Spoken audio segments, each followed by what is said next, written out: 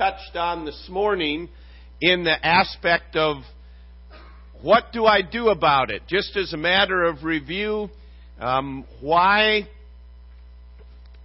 America really is in trouble. We said because of the 57 million who have been murdered since 1973, because we have consistently and adamantly rejected God's design and God's law in so many areas, because we are turning our back on Israel, and again, in doing that, God says that He will bless those that bless Israel, and He will curse those that curse Israel.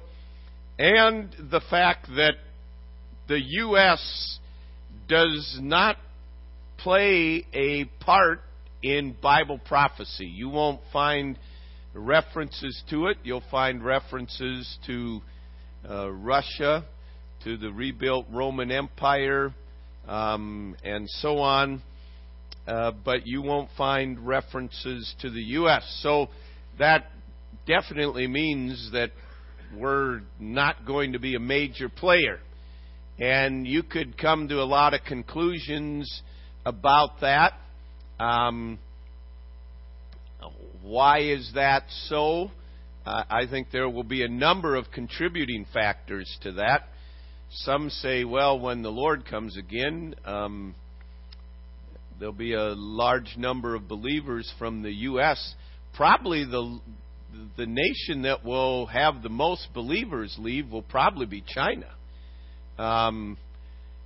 But there will be a profound impact when the Lord comes again.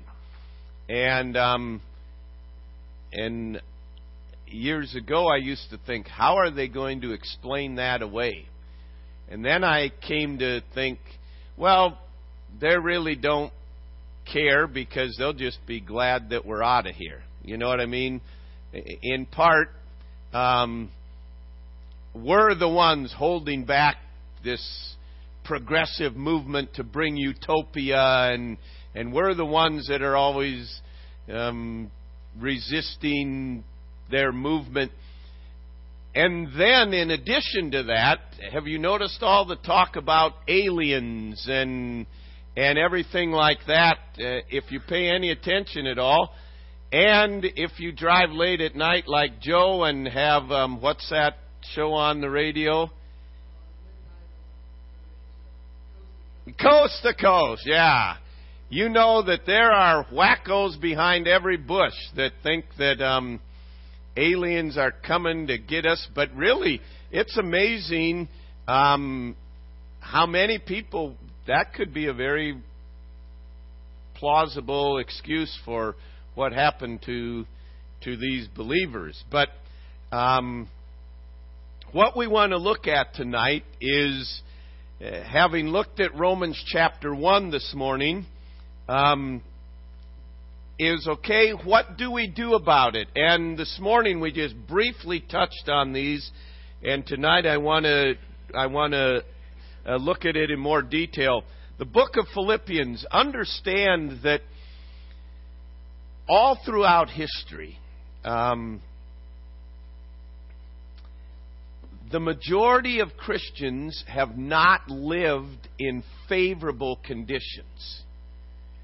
We have been richly favored in our land for all these years, that even tonight, as far as we have removed from God, that we still have rich blessings in the lands that we're in, that most people throughout all of history have never been blessed like this. When Paul wrote this letter, he was imprisoned for the preaching of the gospel. Tonight, around the world, there are many people who are living under severe persecution. Do you understand? There are people all over the world that would think they died and went to heaven if they were able to be in a meeting like this tonight. I mean, There are believers in countries that aren't really under persecution, but there's just one or two of them, and they gather together. That's all they know, just those few, and to gather together and sing songs and have many other believers and to share together in that would be the richest thing that they could imagine on the earth here. And it's easy for us to just take that for granted. But understand how rich we have had the opportunities that God has given to us. And as those liberties and those freedoms disappear, it's easy to get an attitude of whining about it and complaining about it, but understand, thank the Lord for what we've had, and thank the Lord for what we're going to have, regardless what the circumstances are. So, in Philippians chapter 2, writing from a prison cell, writing to encourage believers, throughout the whole book of Philippians, he's exhorting them, he's encouraging them, and to be strong in the Lord, to have the mind of Christ, to rejoice in the Lord in all things. And in Philippians chapter 2, verse 14, do all things without complaining and disputing, that you may become blameless and harmless, the children of God without fault, in the midst of a crooked and perverse generation, among whom you shine as lights in the world, holding forth the word of life, that you may rejoice in the day of Christ, that you have not run in vain, neither labored in vain.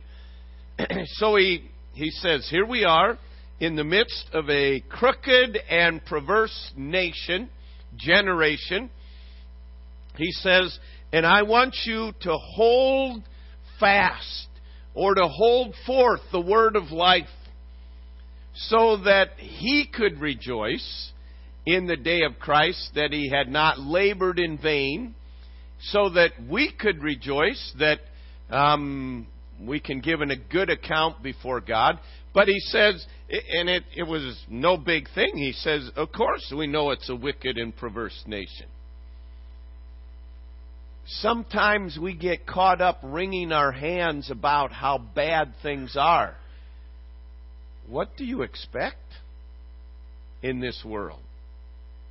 I mean, we have been richly blessed, but in this world, without the regeneration of Jesus Christ, what do you expect? They're not going to embrace the ways of God. They're not going to follow God. They're not going to naturally have godly morals and so on. So he says, that's why I've put you here, that you may be lights in the midst of darkness, that you may make a difference. Think about it. When you got saved, Christ began a work in you to shape you to the image of His Son. Romans chapter 8 tells us. But why does He want us to be like Jesus Christ? So that we can make a difference in the lives of others. If all it was to get us to be like Christ, then the moment you got saved, He should strike you with lightning or kill you or something, because the moment you see Christ, you will be like Him. The purpose of being like Christ, the purpose of Christian growth.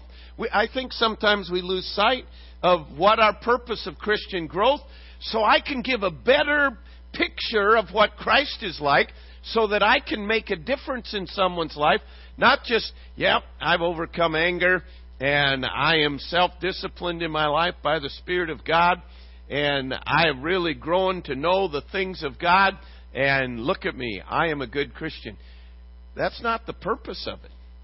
The purpose is so that we can be in the midst of a wicked and perverse generation, that we may shine as lights. So, going on and looking, what do we do about it? Okay, Things aren't necessarily good. What do we do about it? We said, number one, make sure you are a child of God. So we ask, what shows that I am a follower of Christ? What in my life shows that I truly am a follower of Christ? John talks about, he keeps coming back to three things over and over again. One is that we are right about Jesus Christ, that we see Him alone as the Messiah, the Savior, He alone. That we are committed to obedience, and that we have a love for the brethren. But let me just ask these questions that throughout Scripture are other evidences. You know, nowhere does He say just because we go to church is an evidence that we are a Christian. But rather, do I have a hunger for the Word of God?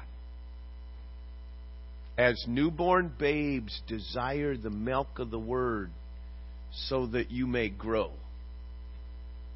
I mean, this first question, it's easy for us to skip over it, but it is foundational.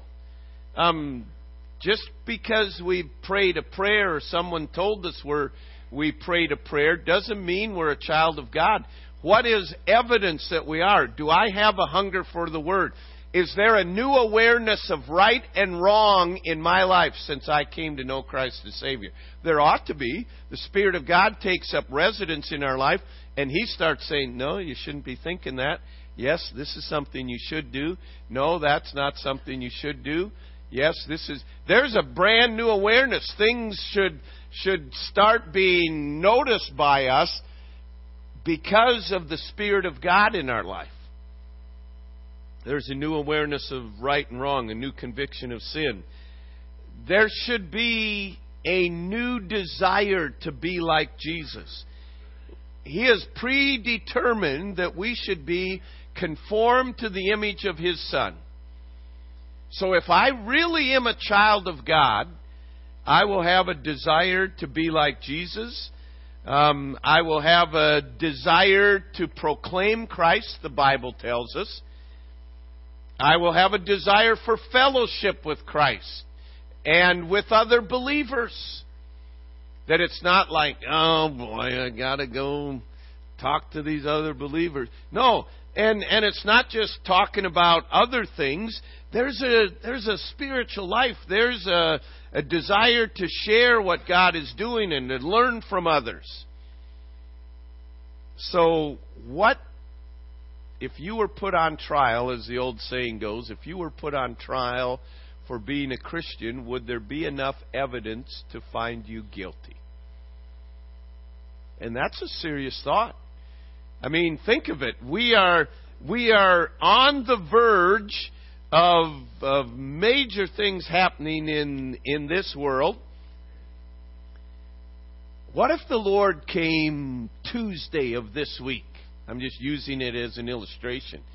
I mean, you don't want to have in doubt, am I really? And you go down and say, I really don't have a desire for the Word. And well, I know right and wrong, but you were taught that way. Is there new awareness of right and wrong? Is there a fresh working of your spirit and so on? Can you imagine? And the Bible says this is going to happen, that many will have thought they were saved, but aren't. Matthew 7 tells us that. I can't think of anything worse than do you understand? If the Lord came on Tuesday, we'd probably have a record attendance here at church on Wednesday. I'm not going to be here to count, but there probably will be. Just, if nothing else, showing up, did all those guys leave?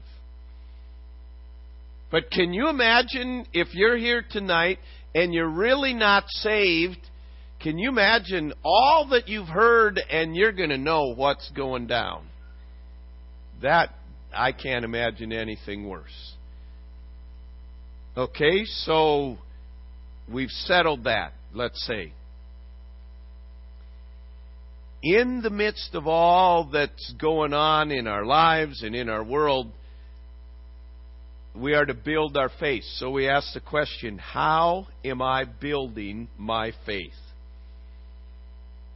What truths are you standing upon? What scripture do you have written in your heart? I read some time ago some characteristics of Christians that survived, their faith survived persecution. And one of them was they had large portions of Scripture memorized. In the midst of persecution, you're only going to have what you have personalized.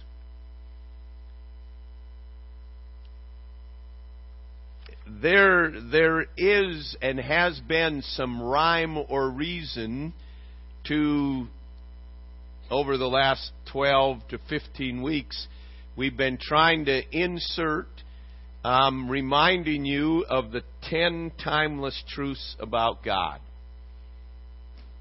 That we need to personalize, that He will always meet my genuine needs. Always. That He will always forgive my sin. Always. That He is always up to something good in my life. Always. That He always loves me personally. You know what? These are things that when everything's caving around you and Satan's tempting you, thinking that God has forsaken you and He's forgotten you, that you're going to have to come back to these things and say, you know what? It may seem like God has forgotten me and I don't have what I need, but I know that God will always give me the grace I need, always. When everything else may be screaming the opposite. Our faith needs to be rooted in the nature of God and the character of God that says, I know this is what God is, and regardless, you can't move me from this. But that doesn't just happen by all of a sudden we're thrust into it. That I know that God is always in control of all things, that He's always present with me, that He's always the same, that He's always trustworthy, that He's always wise. Now, those would be helpful in knowing, and some of those will be reiterated in the aspect of quieting a noisy soul. But this aspect, what are you doing to build your faith? What do you do out of obedience to God? That, okay, this is what God said. Whether you understand it or not, yep, that's what I'm going to do. That's faith. And we can't live by faith in some time in the future if we're not living by faith now. Obedience builds our faith. Obedience is what strengthens and establishes. Hey, I took this step of obedience and God proved faithful and God proved true. I know I can trust God. Face it, when doubts can come in life and when hard times come, you better believe Satan will be trying to destroy your faith. I mean, I think of Pastor Saeed in prison and others that have been imprisoned. My goodness. Unless you have a faith that is rooted in God, it won't make it. So that means I need to be building my faith now. What is it that I'm doing to build my faith? Is this going to build my faith by me doing this? Now, there's a lot of good things that we can listen to that builds our faith. How am I building my faith? Then thirdly, we said we need to see the big picture. So we asked this question. What am I doing to get God's perspective? We naturally see our perspective on the world. We must be trained to see God's perspective. I mean, to train ourselves to see what is God's view on this. Do you see the world news from God's perspective? I mean, we mentioned this morning, seeing the news that Russia and Iran are becoming partners. The Bible talks about that. And that we're seeing all this all around Israel, the hatred for Israel, and they don't even belong there. And we're seeing in Christian circles this teaching that Israel doesn't matter anymore. I remember one of the speakers that we had from Friends of Israel said, I call churches to try to get a meeting, and Bible-believing churches say, if you're with Friends of Israel, no. If you were with Friends of Palestinians, we'd have you come in. There is a growing hatred in Bible-believing circles for Israel. Now, what's God's perspective on that? Well, it shouldn't surprise us. The whole world is going to turn against them. And we're seeing it. When you see, as I mentioned this morning, the goings-on with the Prime Minister coming here. How do you see that from God's perspective? And stepping back and asking, I'm not saying everything, there was an earthquake and it was a big one. That means we're close to the Lord's return. But stepping back and see the big picture. You understand?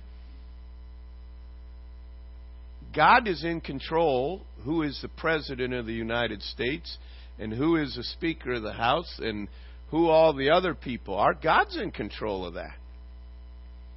Why would God allow stuff like this to go on? Ask those questions. You can pretty well answer them when you think about it. I mean, they've rejected me. Okay, have your way. But you must know prophecy. It's know the Bible. See how things are working together. What do I do to try to get God's perspective? And it's not like, okay, I've got God's perspective. It's something that you grow in. It's something that you have to develop in. And it's learning to see the big picture. God is at work. Things will turn out right. Truth does prevail, and God will be glorified. And then this morning we mentioned that we are to love others enough to warn them. So we ask this question: who has God put in your life to love? And we can say the spiritual answer, everyone. I am to love everyone. Yeah. That's the good Pharisee answer. But who has intersected into your life?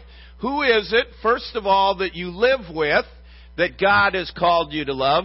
And who is it you work with? And do you see them?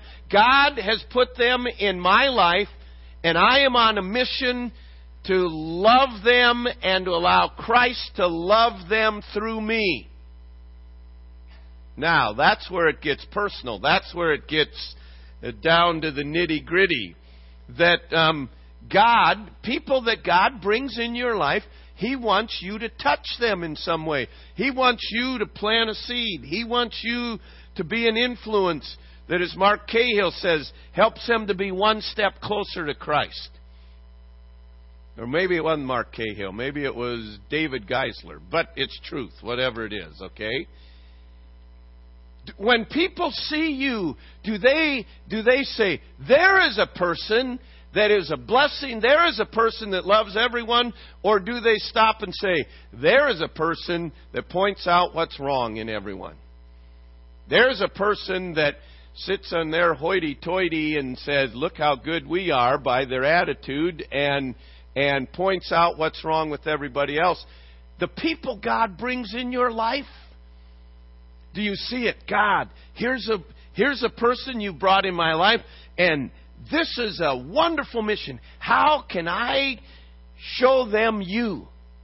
How can I get the love of you to them? Some of it may begin by just smiling and greeting them. It may be just meeting a personal need, but it begins in our family, but it begins with every person that we come across. Be on a mission. How can I get the truth to this person? How can I show them the difference Christ has made in my life? And then we said we need to repent. So we asked this question: what do I need to change in my life right now? I mean, a successful coach, you will hear announcers say, we'll see what kind of changes they make at halftime. If it's not working in the first half and you just keep doing the same thing, it's probably not going to change much. We'll just do it harder, do the same thing harder or faster or whatever. What do I need to change in my life to make me more effective for Christ? To make the light shine brighter? What is it I know that God's Spirit has asked me to do? As we mentioned this morning, to have a sense of urgency. Listen, we don't have all the time in the world. Number one, you're going to die, okay? So figure out how many marbles you have left. By that, we've illustrated before. If you put every marble in your life represented one day of your life, we don't know how many marbles we have left. I've lost most of my marbles. Amen? But you know what? Every day there's another marble taken out of there. I mean, if you drew a line and let's say the average age of a person is 75, and you drew a line, this is 0 and this is 75, or for you this is 0 and this is 75. Where would your mark, your current age right now? I know some of you are off the end already, right? But take a look at that. We say middle-aged is 50. That's if you live to be 100. That's not middle-aged. Middle-aged is 35. I'm really going to depress you. Some of you are middle-aged right now and you still think you're young. No, your life is half gone, honestly. Think about it. We need a sense of urgency. Take your kids. If you have them with you, let's just say till they're 20. Mark where they are right now. And you think, it can't come soon enough. Some of you are thinking tonight, all right? But listen, we think we have forever with them. No, you only have a short window here. And the reality, if anyone should have a sense of urgency and run a hurry-up offense, it should be we as Christians. We have something to live for. We have something to invest in this. But it comes back and saying, okay, God, what is it that I can change in my life to make me more effective for you? What is it that you want me to change? And that's really what repentance is turning from the path that I'm going. It's not just in regard to salvation, it's in regard to our life. This is what I've been doing, but you know what? This is what I now need to do. And to specifically ask God, what is it you want me to change in my life? You know what? Most of us, if we're sincere and serious Christians, we have a pretty good idea of what we need to change. But if you ask God, He'd be willing to show us. And you go out tonight, and you go downstairs and you sit at a table. Those are people God's put in your life that He wants you to love, that He wants you to encourage, that He wants you to strengthen and establish. You go out and you go to work tomorrow, and that person that you work next to, that's someone God says, here's your mission. You're on a mission. And I want you to influence and model and show them what a real Christian is like. When you see things happening in the world today, how do you see it? From God's perspective, the big perspective? And foundationally, what did you do this last week to build your faith? If it doesn't involve the Word of God, it's not going to build your faith, because faith comes by hearing, and hearing by the Word of God. And the first question is, am I really? Is there evidence that I am a child of God? Heavenly Father, I pray that we would truly examine our lives so that our lives would be used of You to make a difference in the midst of this wicked and perverse nation that we live. Lord, it is not that we are better than anyone else. It is only by Your grace. And I pray tonight that we would be motivated by Your love to care for others, to make the changes in our life, to strengthen and establish our faith, that the root of the righteous would produce much fruit. Lord, may our roots go deep into Your character and in Your word and Your nature. And may whatever storms may come, may we stand and be fruit-bearing for Your glory. Lord, we need You.